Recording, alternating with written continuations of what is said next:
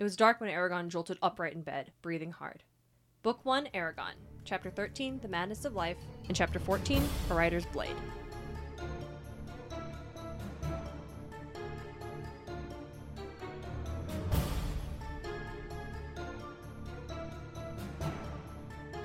Welcome to Eragon and Back Again, a podcast where we explore Christopher Paolini's inheritance cycle one chapter at a time. I'm Darian Smart. And I'm Lucy Hart.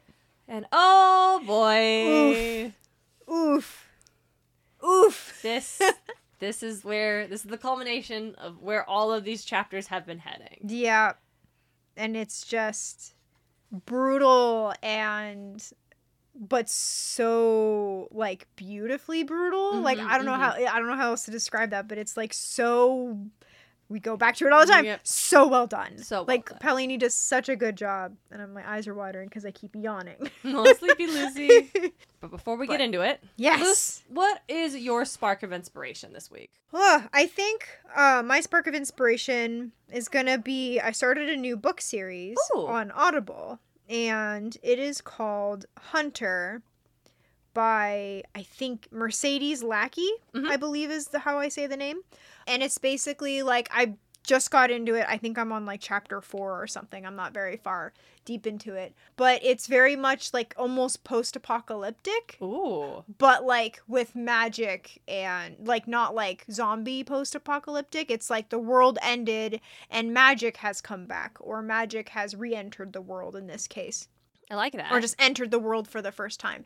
And so they talk about like the main character reflects on like planes and like internet and stuff like this, and it's like that's no longer a thing, but it's like it was a thing. And but then there's a society that has been built up from the remnants of that. And one of the things that I really liked was it talks about cows, and it's like, yeah, they talk about how like they're like, cows used to be like these docile things. They are no longer like, they're docile in a way, but like you can't catch them because they're so fast. Like they're really fast. Quick and cow. Yeah, and they're herds, and they like they're like a lot bigger or something like that. And they're very, very skittish, and it's really hard to tame them without them running away from you. So it was really interesting. Just like that was like in one of the first again, only chapter 4, but that was like in one of like the first chapters. I was like, oh, that's actually kind of cool that they talk about.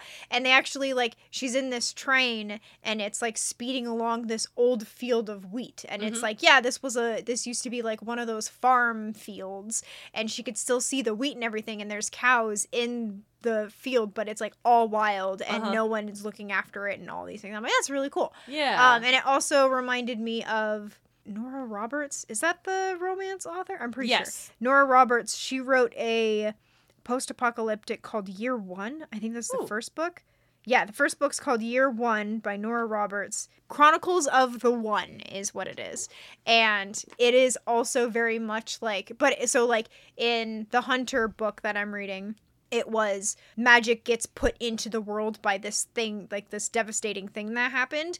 In the One Chronicles, something bad happens and magic is brought back into the world. So magic was part of the world, and then this happens, and now it's all this part of the world again. Yeah. And so it just like, it kind of, it made me really like I want to write something like that. Like I could do something like that, or it was like post-apocalyptic, but it, instead of like technology like goes downhill, and then it's just magic is brought back into the world. Like, I was like, that would be kind of cool. So it just inspired me to like also pick up my own writing, and I'm like, because I want to write about magic and stuff. Love writing about do magic all the and things stuff. and like, and it was also like they talk about the limits of magic too, and I think that in order to make magic realistic, you have to have like rules in check, that it does take a toll on people who do that. Like Eragon, the books, the Eragon series like does a really good job with that, I think. And so I really like that. And like that, she in the Hunter books, there's a word right there. Hard magic system? Yeah, there's a price for magic? A price for magic, yeah. In which, like, she just burns so much calories, and she's starving, and all these things. And so it's really good. I think. So it made me want to think more about the limits and checks I'm going to have in my book about my magic systems and stuff. So it was like I got really excited about that. So that's very good. I feel like that was a very long tangent, but yes. No, that was awesome. What is your sparks of inspiration and or geos? Just sparks of inspiration right now. But yes, mine is also a book. It is this. I'll show you because it's right here. Oh, yes. Beautiful yes. Yes. It is called Girl, Goddess, Queen by B. Fitzgerald. This is a new book that just came out. It is a YI rom-com retelling of Persephone and Hades, which just baseline sounds a very simple bubblegum pop. It's really not. This book is like layered and complex and beautiful and I'm painful. Very excited. Yeah, it kicks ass. It's so well done.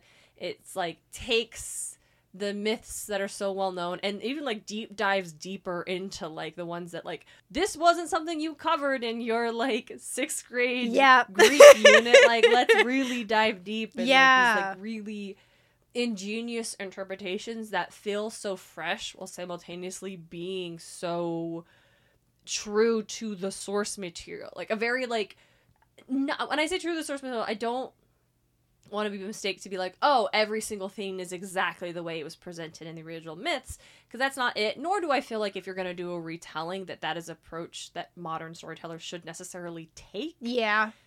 Because I won't get that's for my other podcast, Music Mythology. But insofar when I say true, it is you can very clearly see, oh yes, this makes sense as an interpretation based on the myths, not necessarily a beat for beat retelling. Yeah, I always I feel like that's always better than the retelling. But yes, continue. Sorry. It's just really good. It's incredibly this is I think Fitzgerald's like debut novel. Yeah, so strong, so compelling. The writing is like bright and lively and that's so warm and rich, and yeah, it's so cool. Currently, if you are in the United States like I am, you can't just go out and buy this book.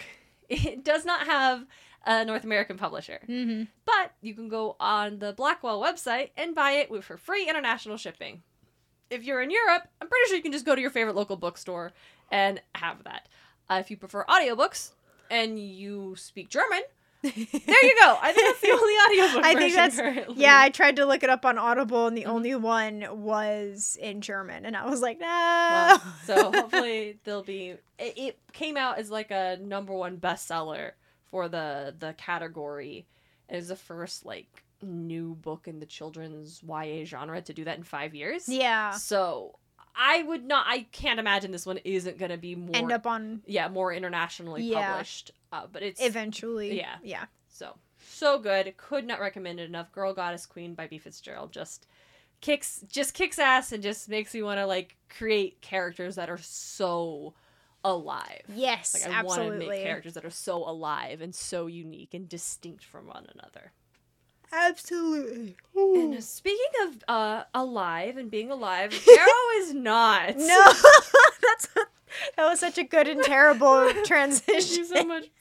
Yeah, Eragon wakes up and his uncle has died. Which we all knew was coming. We all knew it was coming. Like, there's no way Uncle Garo's gonna bounce back from acid splash. No. But did you have, before we dive in, did you have a summary to read? Oh my god, I forgot to write one. Oh no! No, I totally forgot. Oh my gosh. Okay. I can hold on. I can ad lib it. So madness. The madness of life. Got Eragon awakes to find his war sphere realized. Garo has passed away. Eragon finds the other members of the household, including Katrina, gathered around his uncle's bedside, giving him the last gifts from the living to the dead. Katrina has a remark about how she had hoped to call Garo father one day, which definitely hits Eragon in a very painful manner. He eventually falls back to sleep, but that is more out of exhaustion than anything else. Yep, absolutely. And this chapter is only 2 pages long. Yeah. Though unlike the last time we had a short chapter, absolutely, like, yes, this being its own chapter. Yeah. Because we did talk about that, whereas the other one just flowed so easily into the other. It was like, this shouldn't have been a second chapter. Mm-hmm. But this is so impactful that, yes, it does deserve its own piece for Mm-hmm. that impact. Yeah, like being the like the sudden like gut punch twist of like the previous chapter being like, oh, we'll have to wait and see, but this could mean he'll recover. And then we turn the literal like the next page is like, oh snap, Garo is like, Eragon wakes up, something's clearly very wrong, and he sees like it's not confirmed until the top of like in my book it's 133. Yeah. But there are a lot of like good lines in this one. Mm-hmm. And it's like when he wakes up, it was a few hours before dawn, the time when nothing moves and life waits for the first warm touches of sunlight. And I'm like, life, interesting choice. Yeah, and I actually like really like that because it's always like death is always described as this cold, like it's always like kind of like when reading it, it's always like something chilly enters the room and it's like, oh, death is near, or, something like that. So I think that's a really good because and Eragon didn't just wake up, he jolted upright in bed, breathing hard. The room was chilly. Goosebumps formed on his arms and shoulders. And it's almost like he was woken up by the passage of death kind of thing. Yeah. And that's just how I read it and interpreted it as. And I really like that. I don't know. I really like that visual where he just suddenly jumps up like everything is silent. It's like what woke him up kind of thing. So I do really like that. But so okay, that makes like sense, and actually reminds me of like a story my mom told me once when her grandfather passed away. She like the night he passed, she like woke up suddenly and looked at the clock, and it was like 2:12 a.m. and she's like, what is going on? Went back to sleep. Later on, family calls her, lets her know Grandpa passed at 2:12 this morning. Yeah. So yeah, except for Eragon. Garo didn't just now pass away. Yeah, because they have already prepared his body. He was dressed in clean clothes. His hair had been combed back. His face was calm. He might have been sleeping were it not for the silver amulet clasped around his neck and the dried hemlock on his chest. The last gifts from the living to the dead. And it's also no one got Eragon. Sorry. No. I agree. But I was gonna say too, like it would make more sense if there was a time between him waking up and like maybe he got up and was like really confused and like looked around. But no, it's mention, like, he hurried. Got out of dress, yeah, that's not enough time. But that's not gonna take. Yeah, and it also says like where I just read it. Where are you? He quietly got out of bed and dressed with apprehension. He hurried down the hallway. So that's not gonna take very long at all. Like not long enough to do all these things, but. Yeah, no, and I agree with what you were saying is like no one got him. Like maybe even not immediately after they realize Garo has died and like prepare the body, but they're all gathered in there. Like I don't think the excuse of like, oh, Eragon needed to rest. Like there's no point. Like no, like none of that. Like none of that is important. Like you're all holding this like vigil of mourning. Yeah, like as the names as Garo's like living relative, closest living relative, Eragon should have been. Like Eragon was a son to Garo. Yeah. Like they should have woken him up. They should have gotten him. And it would like I don't know. I feel like going along those lines, it would have been so impactful if Gertrude came up and woke him up and. Horst. Yeah, Horst too. Like someone wake him up and they go, Eragon, he goes, what? And then they just kind of like struggle for a minute and he goes, Eragon just knows. And he goes, no. And then he gets wakes up bolt right and they're already like entering his room. Yeah. And like he did wake up, he's like, but he knows that their entrance is not what woke him. Yeah. So yeah, it's just, I almost feel like they didn't wake Eragon so Paolini could demonstrate grieving death tradition with the hemlock and the silver amulet and be like, this world has culture. Yeah.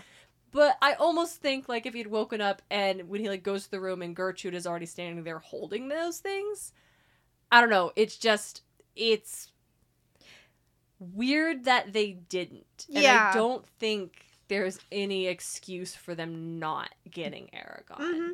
I also think that, like, I know we're also gonna combine a writer's blade. Yeah. Right? Yeah. And I think, like... No. We're going to do a 2-page episode. It's been 15 minutes. Goodbye, everybody. And she's Lucy Hart. Fair. But it's, like, when they do... Like, when he creeps out of the house, like, they could have had a scene where he stops into Garo's room and sees Garo dressed in the last like Yeah, and seeing that it then. scene, Mhm. but later. So it's like, I agree. It could have been like Gertrude is holding those items, or Aragon could have said goodbye to his uncle one last time and seen that. Yeah. So it's like, I feel like it could have been portrayed, but Mhm. out later and made a bigger impact. Yeah, because But yeah, it does serve as an excellent quiet moment of world building. 'Cause Yes. it doesn't go into like why they have those. It makes a big Yeah. deal of it. The line, "The last gifts from the living to the dead," is so good. so good. And it, like I said, like it does demonstrate that this world has history. Yep. Like deep history. Yep. In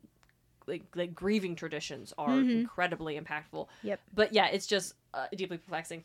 And because Katrina's like talking and she's not actively crying, she probably has already cried. Yep. Then and she said, "I had hoped to call him father one day." Call him father, he thought bitterly. A right even I don't have. Eragon, but like whose fault is that? Because you definitely thought Garo was your dad until you were at least 10. I don't know when. Yeah, his we aunt don't died. know. But yeah. for a while, which means you were definitely calling him dad. So, like, I don't know. Feels like a choice you made. Yeah. And now we're getting into some, like, I don't know. There's some, like, high fantasy medieval West traditions of family and blood and parentage that I'm like, oh, we're doing that now. Yeah. Because Okay. it's like what makes a father a father? Like, Yeah. it. Garo's speech a couple chapters ago. Yeah, He was just like- preparing his sons for the world. Yeah. Like, it's.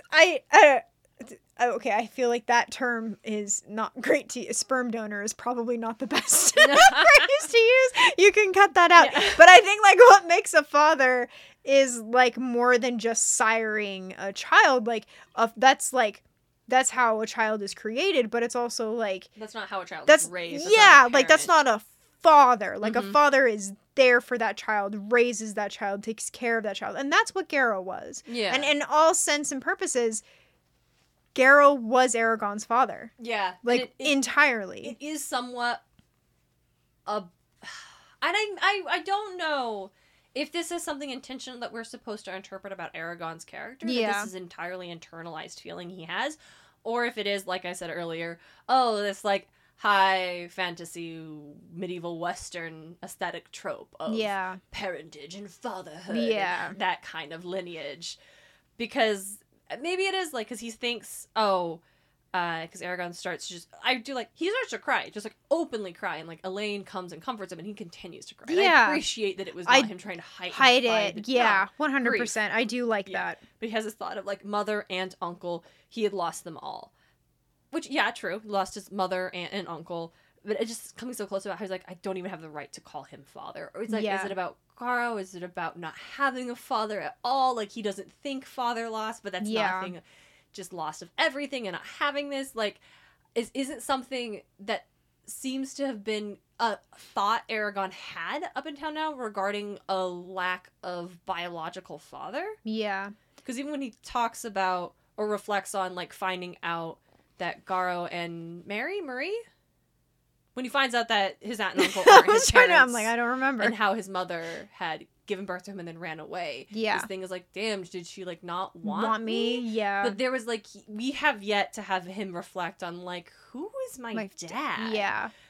And it's almost like, does it not matter? Because Garo, but with him having this thought of, like, I didn't even have a right to call him father, then Yeah. it's like, Eragon, do we have some deep-seated issues that we're going to spend the next 3 books unpacking?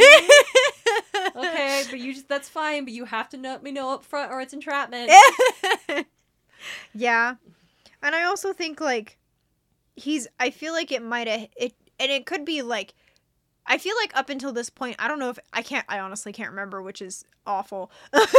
But, like, I can't remember if Eragon's ever really had those kinds of thoughts. Like, he's called him uncle. Yeah. But I don't think we've ever had this, like, cringing or, like, shying away from him viewing Garrow as anything else but his father. Yeah. But it's like his passing brought those emotions back. And that's why he's like, son of a, like, fuck. Like, I thought of him so much like a father, but I can't truly call him father because he wasn't my actual father. Yeah. Kind of thing. So it could have been just, like, the grieving process of him being, like, it was just, like, this like a double spike, like Garrow's death, and then like I can't even call him dad even though I want to, kind of thing. So it could have just been this like double whammy for him.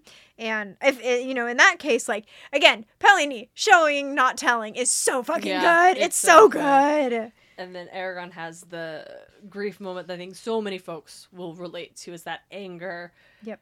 He turned his tear-damp face towards the heavens and shouted, "What god would do this? Show yourself!" He heard people running to his room, but no answer came from above. He didn't deserve this! Yep. Comforting hands touched him. He was aware of Elaine sitting next to him. She held him as he cried, and eventually, exhausted, he slipped into an unwilling sleep. Elaine, again, the hero of the chapter! Yep, Elaine's so good. And, like, I just imagining, like, the people, like... realizing, oh shit, Eragon is awake. Yeah, and I feel like it's also, like, just, like, being down the hall or being wherever, and them just being like, oh my god, like, Eragon, like, what's he going... And then just hearing him shout that. For Elaine... Because I feel like she's very, very caring individual. I feel like that just hit her. Yeah, just absolutely just... Yeah. It may have been rough. Like, they like, let's not wake Eragon yet. Like, wanting to spare him from the pain. Yeah. Let him get some sleep a few hours more. And then we will tell him when he wakes. And probably more of a... They should have woke him up. But they didn't know he was going to wake up so early. Like, he's hurt and injured and still also is healing. Yeah. So. Saphira, too, like, he felt Saphira contact him, but he pushed her aside and let himself be swept away by sorrow. So it's like, even, like, we've been talking about the past, like, several chapters about how deep their connection is.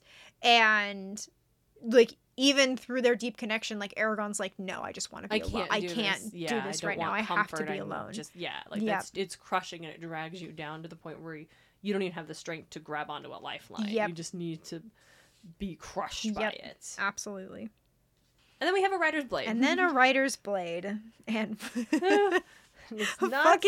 Braum. But first, Saphira. And her amazingness, yes. Oh my gosh. Shall we do a reading? Oh my god. Would you like to be Saphira? I can be Saphira, and I'm not going to do the growl voice. No.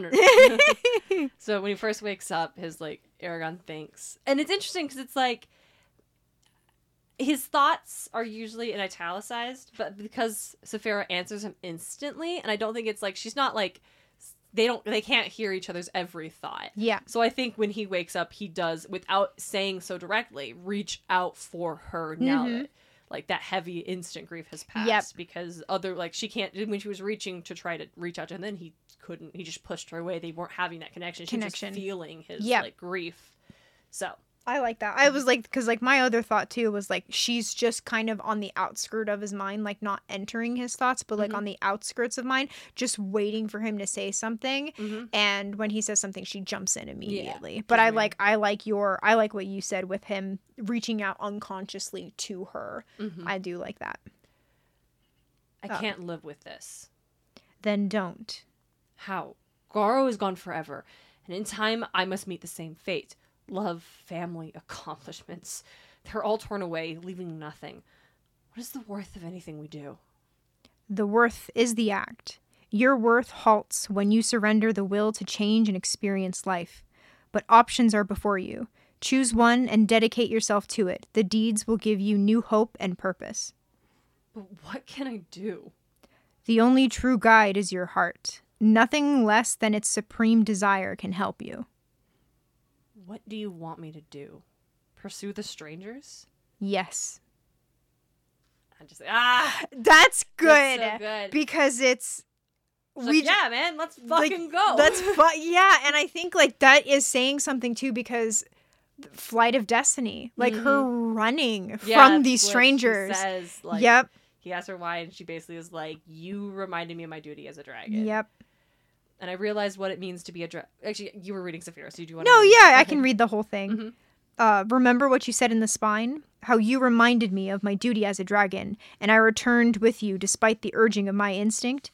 So too must you control yourself. I thought long and deep the past few days and realized what it means to be a dragon and rider. It is our destiny to attempt the impossible, to accomplish great deeds regardless of fear. It is our responsibility to the future. That's so good. It's so good. Like, and I do think, I do like the fact that she's came to that realization, but Eragon was like the nudge. It wasn't because of Eragon in which she had those emotions. Like, she is a figure and is emotionally able to come to those conclusions by herself. But she did have someone she loves and trusts and supports her and everything. Give her that encouraging little nudge, even if it was like past her fear. Exactly, even though he did it in kind of a jackass kind of way, like, making her so mad. But she like, thought but like that move is like, because he knew it was like, you're a dragon and you're letting fear control you, and she's like, right. So she's kind of saying to him, you're a writer, you cannot let fear control you. Fear and grief, exactly, like both, absolutely. And it's not her saying he should not grieve. And no, yeah, it's more her saying, let's not through your grief take action. Yeah, and I do like that she's not, because again, like, this was again written when like we were in high school-ish, middle school area, like, and I was definitely, this came out in 2002. Yeah, so I was in second grade. Oh man. 2002. It was republished, looks like copyright 2002 and 2006. I was in middle school, I think, because I graduated 2010. So if I'm doing my math right. No, you would have been in fourth grade. Fourth grade? Okay, elementary school, yeah. So it was like written and published when I was in elementary school. And like in that time, like my biggest thing was always like hide your emotions and like all that kind of thing. But here she's not saying that. She's not telling Eragon to suppress put it away and like grow up and do all these things. She is saying direct it. Like, feel those feelings, yes, but don't let it like consume you. Yes, I like that word. And then let it guide you to a greater purpose. And I'm like, fuck yeah. So good. Like, so good. I also like, they're like arguing back and forth, and she's like, we need to go, man. Like, people are like, my tracks, they know what's up and you have nothing left here. Like, we gotta go. Yep. Eventually I will be exposed. And Eragon, like, but he used to like shrink from the idea of forsaking Palancar Valley. It was his home, which is like for me a throwback to like what I talked about chapters ago of liking that Eragon loves his home. Yep. And does not see it as so small and insignificant and like, I gotta get out of here. I gotta get to the big city. I gotta get to base to join the rebellion. Yeah. Like, it's my home. Yep. And I love it. I don't want to abandon it, but I think very quickly. And then the line where she's like, if he leaves, like, he's like, am I strong enough for this? You have me. Again. It's so good. Like, and I like double highlighted that because it's like, he's not alone. And I think, like, again, it almost kind of goes back to where he's still thinking in terms of himself before Saphira. Because he's spent 15 years basically by himself and then a few months with Saphira. It hasn't yet fully came to comprehend what that really means. Absolutely. Is that he is not alone. He's not alone. And if he is, I think it's also, like, not just like, what if I'm not strong enough? Well, you're not alone. Yeah. He says, am I strong enough for this? You have me. Of course you are. My presence makes you stronger. We are stronger. Yep. It's not are you strong enough? It's are we strong enough? Yep. We are. Yep. I like that. That's very good. You overhear. I didn't do the.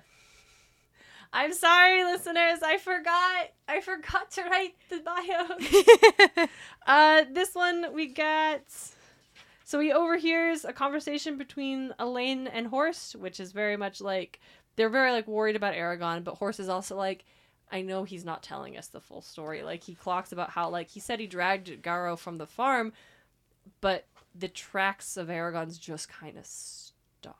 Yep, they were, like, following, and they could see how far he had dragged him to Palancar, or to, Carvajal.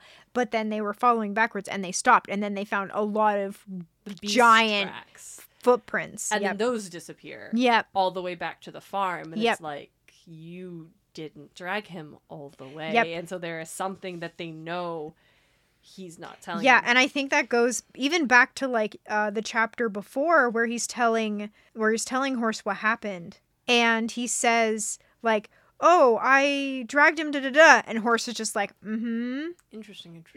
Because it's like, by that time, it had been like a couple days, so they had been to the farm and back. Yeah. So, like... Horse knows, he's like, no, you didn't. Yeah, like, he knows he's being lied to. But he doesn't call him out on it. Because he's like... He also can't figure out why Eragon's lying. Exactly. It's not like he believes that Eragon did this to the farmer, did this to Gara. Yeah, like, no. they don't view Eragon as a threat. But Horse knows... And also, like, this is the first time Horse is telling his wife about what it is. Because he was, like, maybe hoping Eragon could provide an explanation. Yep. That would result in, like, he doesn't have to, like, worry and tell a thing. And it's like, oh, no, well, gotta let my wife know that something is very wrong here. And not just in the what we see on the surface way. Yep. And I do like how even Elaine is like, maybe what he saw scared him so much that he doesn't want to talk about it. So again, going back to your point where they're like, they're not suspicious of Eragon doing this thing. They're like, maybe what he saw was so traumatic that he just doesn't want to talk about it, or he doesn't even remember it, kind of thing. Yeah, so. For real. And Eragon's like, well, we gotta skip town. And he's like, I can, like, fly on Saphira, but not easily. So he steals some hides. Large ox hides, yep. Yeah, from the local tanner. And he does not like that. He's like, he also steals meat from... Horse. Or he steals some supplies from Horse. Yep. Like tools. And the hides from Gedrick the tanner. And he's like, it's not really stealing. I'll pay them back. I'll pay Gedrick back someday along with Horse. And he's like, it's just... He's like, it's just borrowing. Yeah. Long term. Yeah, it's credit. I'm buying it on credit. He's like, not like that. But then he rolls around and he's like, well, if he's going to steal, it might as well be from Sloane. Yeah. Zero thought of paying this motherfucker. Yeah. No. Yep. No. Yes, he should have stolen more from Sloane. Like, for real? Yeah. I don't know why we haven't actively been thinking about how this is all Sloane's fault, because we know he's the one that told... He was talking to the Razak. Yeah. I gave up their name. He was talking to the strangers. Right, hold on, say it again and I'll cut it. Because, like, he was the last one that was talking to... Well, like, we don't know if that was the last people to talk to the strangers, but the last scene we saw of Sloane was talking to the strangers. Yeah, telling about, and that's how Eragon knew, they're coming. Yeah. Because Horse is like, no one's told him anything, but some people might, and it is Sloane. So it's like, they knew that the egg was at the farm. Yep. Which is why they attacked with such ferocity, because they didn't attack the village that way. Oh, yeah, nope. Like... So if they didn't know it was there, maybe they would have gone and just found out there's a farm, questioned Garo, and then left. But because they knew, because Sloane told them, that's why they destroyed the farm searching for it. Yep. And actually, like, I don't know if we want to talk about this. I think it's brought up later that I just remembered, or I'm just thinking about, is like the way the farm was destroyed, it was like they wanted Eragon to chase them because it was so I was like, I honestly can't remember, but it was so theatrical that they made it so brutal. And Garo, they didn't just like stab Garo, they like threw something on him that like injured him so badly, destroyed his home, so Eragon wouldn't have a place. And it's like, you're right, it was very much like a, well, if we can't find you, we'll make you come to us. Exactly. Because they couldn't find the egg, and they're like, it must have hatched. Yeah. Which means there is a dragon. Which means which means they could run from us if they know we're after them. So let's make them come to us. Yeah, like, let's use, like, revenge. Like, and they're probably, like, in that situation, it's almost a little bit chilling because it's like they're not scared of Eragon. Because they're like, oh yeah, you can chase us. Yeah, come and get us. Yeah. Okay, so then Braum. Going somewhere. Oh. Okay, like, that is good. He rolls around. Braum scowled angrily at him, an ugly wound on the side of his head. And he's trying to, like, Eragon's like, I'm just leaving, whatever. I hope you have enough meat to feed your dragon. And he's like, what are you talking about? And Braum's like, I'm not fucking stupid. He calls to Saphira. He's like, we've been discovered. I need you now. All of a sudden, like, she does come, and Braum's kind of interrogating him, asking him questions. Eragon's freaking out. And she's, like, circling far ahead. And he's like, you come on? She's like, no, I'm just going to watch for a time. Yeah, and it's also, like, Braum stared into the distance and moved his lips soundlessly as if he were talking to someone else. And it's like, then said, there were clues and hints everywhere. I had only to pay attention. Anyone with the right knowledge could have done the same. And so it's like... Yeah, there's been a dragon in the nearby woods for like a couple months now. Yeah. And Eragon just rolls up asking dragon questions and the mark on the hand and yeah. Yeah, everything. But it's like when Saphira's circling, she doesn't immediately come. He's like, why? Because of the slaughter at Doru Abria. What does that mean? I think it's Dora Aruba. You know, that's probably better. Because I feel like that's what, like, looking at it, my brain's like, that's not right. No. And my memory is like Dora Aruba. Yeah, that's better. I added letters that aren't in there. I do it all the time. You are good. Brom says, like, oh, I've talked to her, and she's agreed to stay above as we settle our differences. And Eragon's like, how is Brom able to talk to Saphira? What is happening? I do like the realization that he has no control over this situation at all. And he's just like, I don't know what to do. And he's very like, I don't know if this is legit, but he's like, doesn't know if he actually wants to help or if it's a trap, because Brom is offering to help him go after the strangers. Yeah. He knows about Saphira and convince Saphira to let's talk. Then Saphira trusts him. So, okay, that'll have to be good enough for a while. So they go to the farm and he also he's like, I have to, leave a message for Rowan, which Brom has already taken care of. Yep. Leaving a letter for him for Gertrude. And it's like, oh, wow. Brom has been, super on the ball. He's just ready to go. He's, on. Mm-hmm. We get an indication that we can probably trust Brom when they reach the wreckage of the farm. Brom's eyebrows beetled with anger. Yep. And so you see that he's, not happy. We find out that Brom was injured because he went after the strangers himself. Yep. Trying to see if he could, take care of the problem. And they got the jump on him.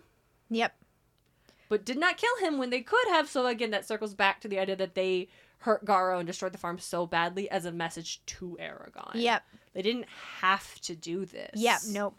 Absolutely. I agree. And then I do we get Brom seeing Saphira for the first time. And I have it highlighted. It's Brom stepped forward with an expression both solemn and joyous. His eyes were shining and a tear shone on his cheek before it disappeared into his beard. And you're just watching her. And that her name is Saphira. Yeah, and he what was his reaction? What's her name? Saphira. A peculiar expression crossed Brom's face. He ground the butt of his staff into the earth with such force his knuckles turned white. Of all the names you gave me, it was the only one she liked. I think it fits, Eragon added quickly. Fits it does, said Brom. There was something in his voice Eragon could not identify. Was it loss, wonder, fear, envy? It's so good, and it just we get the feeling that we had that feeling when he read the story in the first couple I can't remember which chapter. T for 2. Yeah, and when he told the story too at the end of that one after the troop came and all the things where he was crying at the end of it. That's the Dragon Tales. Yes, Dragon Tales, yes. And so it's we get this feeling that Brom cares deeply for the dragon and dragon riders. And so it's that adds to the mystique as well, because it's just what kind of reaction is that, Brom? Yeah. It does give just an interesting it adds to his mystique. Even more than he's already wrapped around. And that's actually my problem with the rest of this chapter. Yeah. Brom's mystique. Yeah. I am instantly over it. Yeah.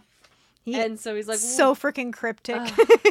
He doesn't tell Eragon why do you want to follow me? To put it bluntly, I'm a storyteller, and I happen to think you will make a fine story. You're the first writer to exist outside the king's rule for over 100 years. What will happen? Will you perish a martyr? Will you join the Varden? Or will you kill about Galbatorix? All fascinating questions. I highlighted the questions because I thought it was interesting that it's will you die? Will you join the Varden? Will you kill a king? But none of them are, will you join him? Yeah. That's not even, you're outside of his control. And not for a second does Brom think Eragon will ever fall into Galbatorix's control. Yeah, I do really like that. Yep. So then he won't tell him the real reason he wants to go, because you obviously know, not because of the story. He's like, okay, how can you talk to Saphira? It's well, anyone can do it with enough training. Don't worry about that. And he distracts Eragon by giving him a sword. Yeah, he's like, hey, look at this shiny thing. Look at this big shiny sword. Look, it's got a ruby in the pommel. It's so impressive. It was once a rider's blade. When a rider finished his training, the elves would present him with a sword. So why are you giving it to Eragon now? Yeah, bud. You know who has 0 training? Eragon. Eragon. He has no business getting this sword. And it's also, like, as far as we know, the only training in any weaponry Eragon has is with a bow. Really should have. I think you mentioned this some time back, but really should have just focused on the bow thing. Just really focus on the bow sword, thing. so cool. But, like, yeah, and I think he's got to do training with a sword. You should be proficient in, like... in close combat. But we should also, like, I don't know, he was much better at ranged weapons. Yeah. So... I would have loved to see, like, Eragon, like, I guess it may be a little spoilery, but, like, I would have loved to see him expand in his ability at bow and arrow. Mm-hmm. Like, I feel like you could have done, like, some cool really cool shit with that, especially, like, intertwining it with magic and making it, like, I don't know. I just feel like it would have been really cool.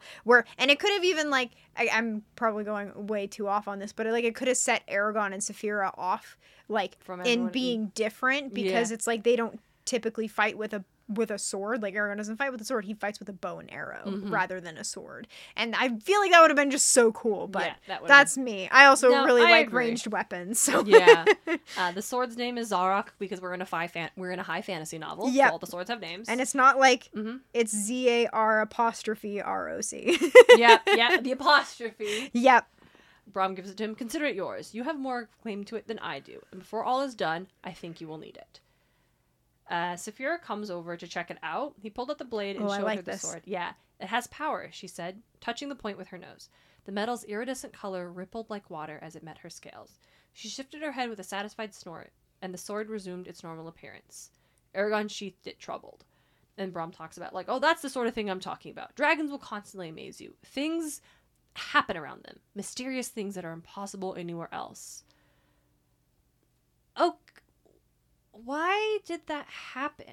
No idea. Yeah. It's interesting. It's just to show, like, oh, dragons can do mysterious things. Yeah.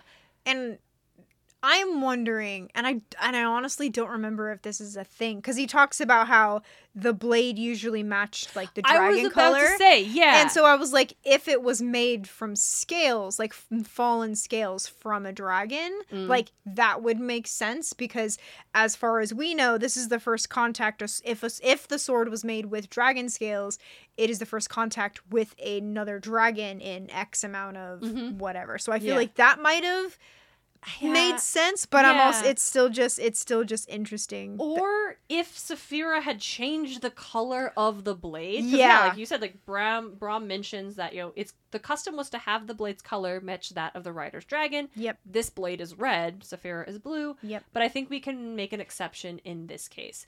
So if in Saphira, the problem isn't that, like, oh, she did the water thing and then, like, whoa, but it was like, and Saphira just seems to do it just to check it out. Yeah.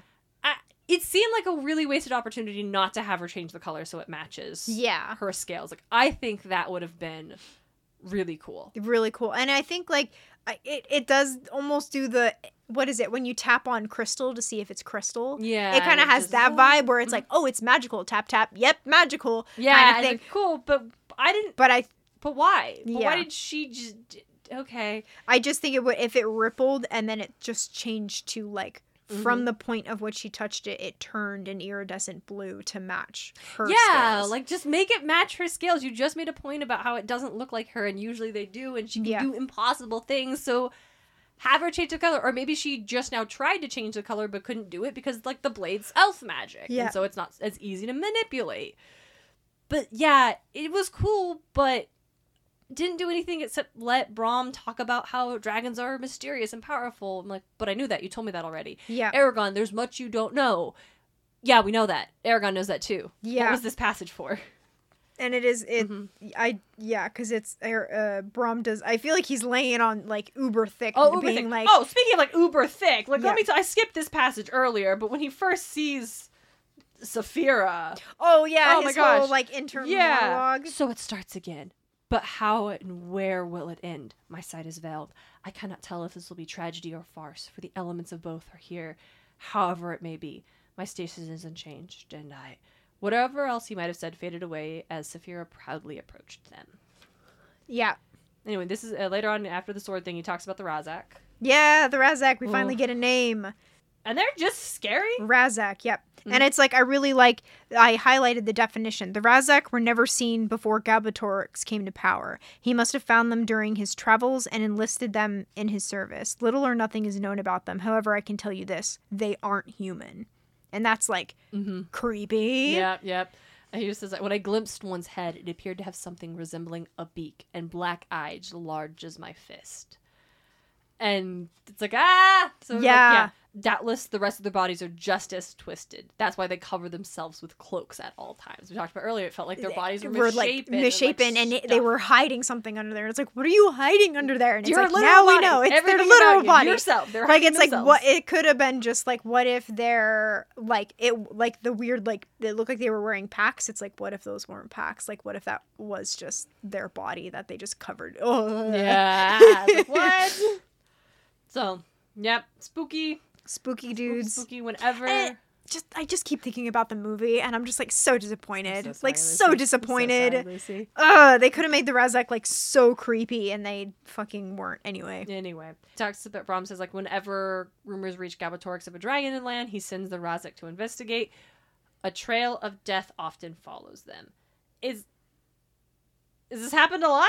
Like there are often rumors of how they're. Dragons are like really distinct. How often do you have rumors of a dragon? You know, we don't ever learn that. I don't think. Like we never learn if there was any other rumors at all. Like Brom mentions that Eragon is like the first dragon rider in over a century or something like that. But it's like we never know if there had been others. Yeah. On the off chance that there had been others. So it's like interesting. There must have been if Galbatorix always sends these fools out. Yeah. But like how could you possibly have substantial rumors of a dragon? Because it's also like, okay, well, this also is like, wait, so if it's rumors of a dragon, then is the shade not working for Galbatorix? The guy from the prologues? We still haven't actually got confirmation about what the elf lady and prologue shades business were and what their alliances are. So we still don't know who's got what information and what's going on. And that's actually, like, I highlighted that. It's, we don't even, like, even the characters, like, the Razak must have had a source of information outside of this valley, one who is probably dead by now. So it's like, we don't know anything. Like, we don't know who has it, because it's like, but they weren't asking about a dragon, they were asking about the egg. The stone. The stone. And they knew what it looked like, which means they know about the stone and the stuff that happened in the prologue. Absolutely. And so it's like, and it just makes us like wonder, like, where is this outside source of information? Like, who would have said what about it? Like, it's so, and it's like, could it have been the shade? Like, we're not really sure. It could have been like, the shade could just be like a second, like a third party to all of this. There is the Razak, the Empire, and then the Shade. Like it could, they're all like separate kind of. Yeah, and then there's also like there's the elf. Yeah, exactly. And the egg, like where did that come from? Yeah, there's a lot of parts that we don't know how things fit together yet. Yeah, exactly. And Eragon has no idea. He has no idea how big this is. Galbatorix and the Razak know that they know about Saphira, but no one else has seen her yet. Yep.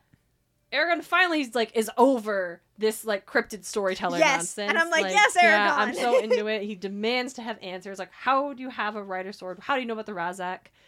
And Brom's like, I thought I made it clear I wasn't going to talk about that. He's like, my uncle is dead because of this. Like, I trust you because Saphira respects you, but like, explain yourself.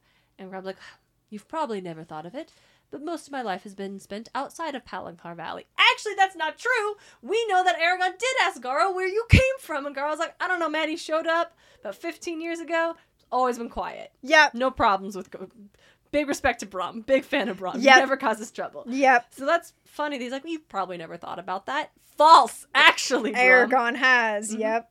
Brom's basically like, I have a complicated past. It was partly through a desire to escape that I came here. So no, I'm not the man you think I am. But I'm not going to answer your questions. At this point, you don't need to hear my history, nor have you earned the rights. I don't hand out descriptions of my life to anyone who asks. And I'm just like, no, I will not be participating in this manufacturing of the mystery mystic character. Yeah. Because actually, Brom, I think about everybody, Eragon has earned to get some direct answers to these questions. Yeah, no kidding. If you don't want to give him the truth, you can at least lie to him. Yeah. But this is, no, he's uncle just died. He's trying to kill these people. He's the dragon rider. You clearly have a lot of inspiration, but information. And you're just like, you haven't earned the right.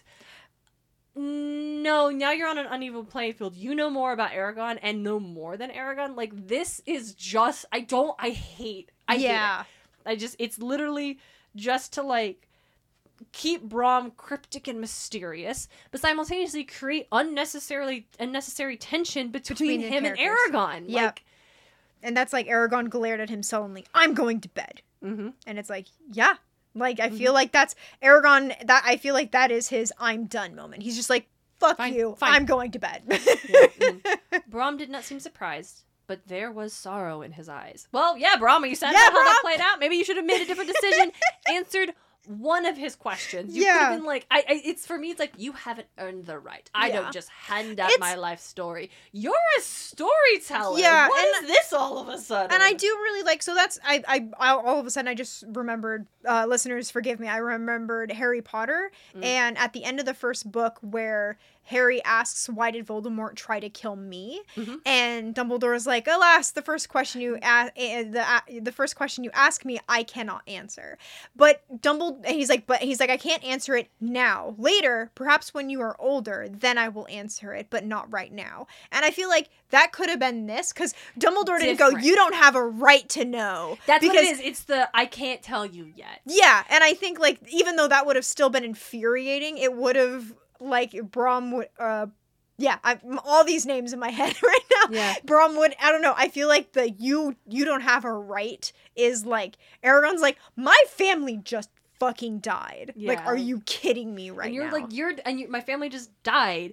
The king is after me and my dragon, my best friend. Yeah. I have nothing.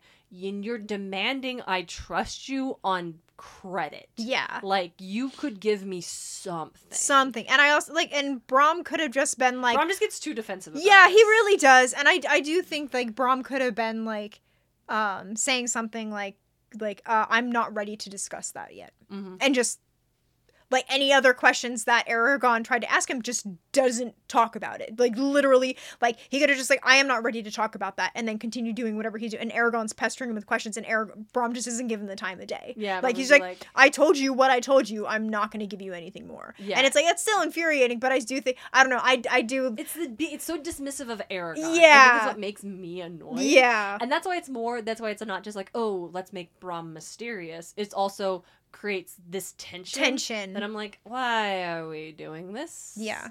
Okay. This is fine. I don't like Braum. Yeah. I think. I have decided. I don't like Braum as a character. Yeah. He's not a bad character. I don't like him, maybe not as a character. I don't like him as a person. Yeah. And now we're gonna be stuck hanging out with him. Yep. So fine. Yeah. Let's go, I guess. And it is interesting, like, how we started. We're like, oh yeah, Braum is super chill. Like, Braum, yeah. Braum. And then it's like, then I think, like, this is the most unchill person I've met. Yeah, and I think hung out with Sloane. That's a lie. Sloane is the most unchill. Sloane is the most, yes. And I do. The Razak also have no chill. Yes, agreed. Shade? Zero chill.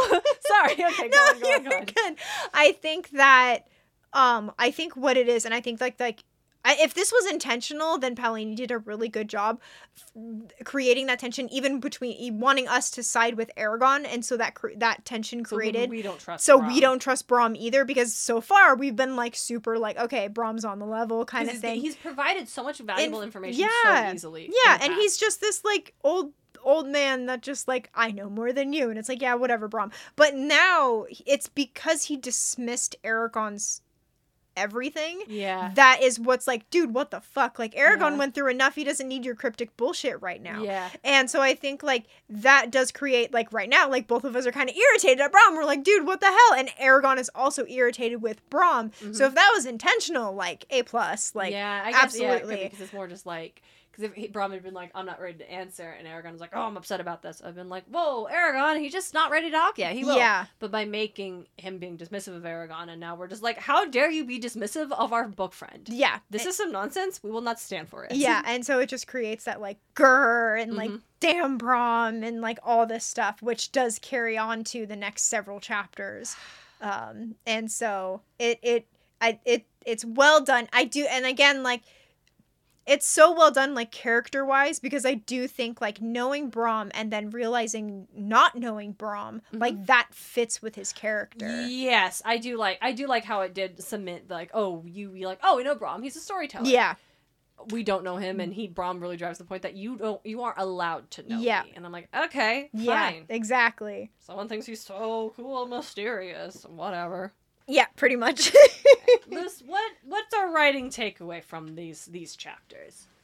I think I'm just kind of gonna go off kind of what we were just talking about, where it would be like, there's like, I don't know if we talked about this before, but like, you know, when you're forcing your characters into a plot, or like your characters have no business being in there, kind of thing. Like, this is definitely not that. Like, Braum is, I don't even know if I could word this right now. But it's like Braum isn't fitting the narrative that we believe he is fitting in. Like, even in the mysterious essence of Braum. Yeah. Like, because he's coming off as someone he's who not is... being like it's weird because it's like when like Yoda or, I'm so sorry listeners, Dumbledore is like mysterious. It's like, oh, they're mysterious, and sometimes it's frustrating, but it always comes with an air of reverence. Yeah, or because we do still know Yoda and Obi-Wan were members of the Jedi Council, and they fought in the Clone Wars, and that's so reverence. And Dumbledore's this great wizard and leader and like headmaster of the school. And so when they are mysterious, we have this like, oh, it's frustrating, but like they obviously must have a good reason. Yeah. And Braum is just being difficult. Yeah. So you're right, he's not fitting into the narrative trope of what you'd expect of your like mysterious cryptic mentor. Yep. Because he's just stepping into being mysterious cryptic mentor without earning the mysterious cryptic nature. It's annoying, it's frustrating, and it's real. Like, he's coming off as a real, because it's, again, a listener, sorry, Dumbledore is just like, throughout we gotta read more books. We do. Throughout most of I feel like that's just like the most, it's just the most influential one for our generation of readers. Which is unfortunate. It's just like Dumbledore's put on this like magical pedestal with like light shining down and little twinkles, and just like, oh, he's just this like unreachable person, and da-da-da-da-da. And like that changes in the 7th book, but like Braum is real from the very beginning. Like, we do see him almost in that light when we first meet him. Like, he's a storyteller, he's mysterious, he knows all about dragons and dragon riders, and and then this is bringing him very much into reality. Like, he is real. So it's like, lean into the mystique of characters, but also like do your best to make them real in a frustrating way, because I think that pays off more. In the reality, you would never be in awe of the mysterious cryptic mentor. You would only ever be annoyed that you have to do this. Like Eragon. Like, the mysterious cryptic mentor is not someone you would be in awe of. You would just be annoyed. But can you just please just answer me? Like, I've gone through enough shit. Just talk to me. No. Well, fuck you. Cool, man. I'm leaving. Yeah, exactly. But I can't. But I can't. Before we leave, I want to share some sparks of inspiration from our listeners. Yes. Open. So we've got a couple sparks of inspirations and some geodes. Okay, well, I'll get this one out of the way first. This comes from Owen, fellow Percy Jackson podcaster for me. Yeah. From Through the Mist. My inspiration is Darian for making me want to climb rocks regularly. Thank you, Owen. I love that. I'm a rock climber. Went to post a lot of rock climbing videos on my Instagram. Did a fun trip to New York with a bunch of Percy Jackson podcasters this past year. Got to hang out with Owen. We went rock climbing together. Now we all climb. Yay! So there's the context for listeners. That's who very like, good. What? Regular podcast correspondent Curtis Moore. Mm-hmm. Always glad to hear from Curtis. With the geode. Yeah. And I'm just going to read their message. Yep. For work, I got to visit these former mining towns in northern Nevada. They're really remote, and it makes me think of all the packers and freighters that had stories along those roads. There's also some really good exhibits on the Chinese laborers and other minorities in the area. And then included just some really cool pictures. Yeah. And I think, Curtis sent us this when we were trying to figure out, are we going to call it Geodes or Sparks of Inspiration? Yeah. So. But no, it's really cool. Thank you, Curtis, for sharing that. Like, that's super cool. And then Bailey sent us a video of just, this is my geode, my spark of inspiration this week. Feel free to share. I'd love to hear y'all's descriptions of this one. Oh, I just read. Oh, shoot. Okay, Lucy, well, how would you describe what this video is that Bailey shared with us? It's To me, it looks like someone capturing the reflection of light in water. Yeah, 100%. Like, that's how I'm seeing it. Is it does look like someone is standing on the beach, and there look like clouds are rolling in, and it's like the clouds and the horizon on like the edge of the ocean have just like kind of merged, where you can barely see the sun coming through, but it's like that. So gorgeous shimmering. It's a gorgeous like, shimmering, acrylics. like, yeah, it's really pretty, and I do like how the artist is like. You see the artist like dab some paint or whatever they are using, and then they're using their fingers to blend it, and that is just so cool. So tactile. Yeah, it's very cool. The colors, it just looks to me like what I imagine magic looks like. Yeah, and it is very beautiful. Thank you, Bailey. That is very lovely. Yeah, it's really pretty. We'll share this video to our story the day this episode comes out. So if you want to see the video and you go to our story and it's not there, message us and remind me to share the video to our story the day this comes out. Yep. Thank you. Do you have a writer's take on this story? Oh no, I'm super into like the if you're gonna have a mysterious mentor, remember they'd also be annoying. Yes. Like that seems like that seems I like real that. and also serves to like defy expectation of what that kind of character would look like. Yeah, in a realistic way and not just trying to be like genre. Genre, not undermining, but like twisting. Yeah. Which works, but yeah. Yeah, the cliches mentor would be annoying actually. Yeah, it's just so overdone, you know? Like, so if you do it, have fun with it. Have fun with it. And remember, that would be annoying to deal with, actually. Yep, absolutely. Leslie, thank you so much for joining me for this adventure. And thank you for joining me on this adventure. As sad. It was like kind of like a sad and then annoying.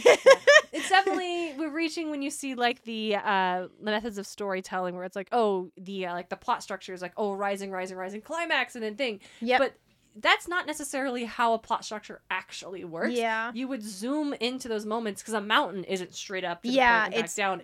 There's a lot of ups up and downs. So I think the madness of life was us finally hitting that last beat in that arc we were in, and now we have reached like our new arc in the Eragon adventure. Yep, Eragon adventuring with Braum. Yeah, and I am one hand excited to see like us. Okay, we're leaving Pelican Valley. We're moving forward. We're like taking the getting next step into the world. Oh man, is Braum gonna be annoying the whole time? Because like that's gonna be rough for me. Yeah, friends. yeah. But what do you think, dear listeners? What are some other mysterious cryptic mentors that we should know about to add to our examples of mysterious cryptic please. mentors?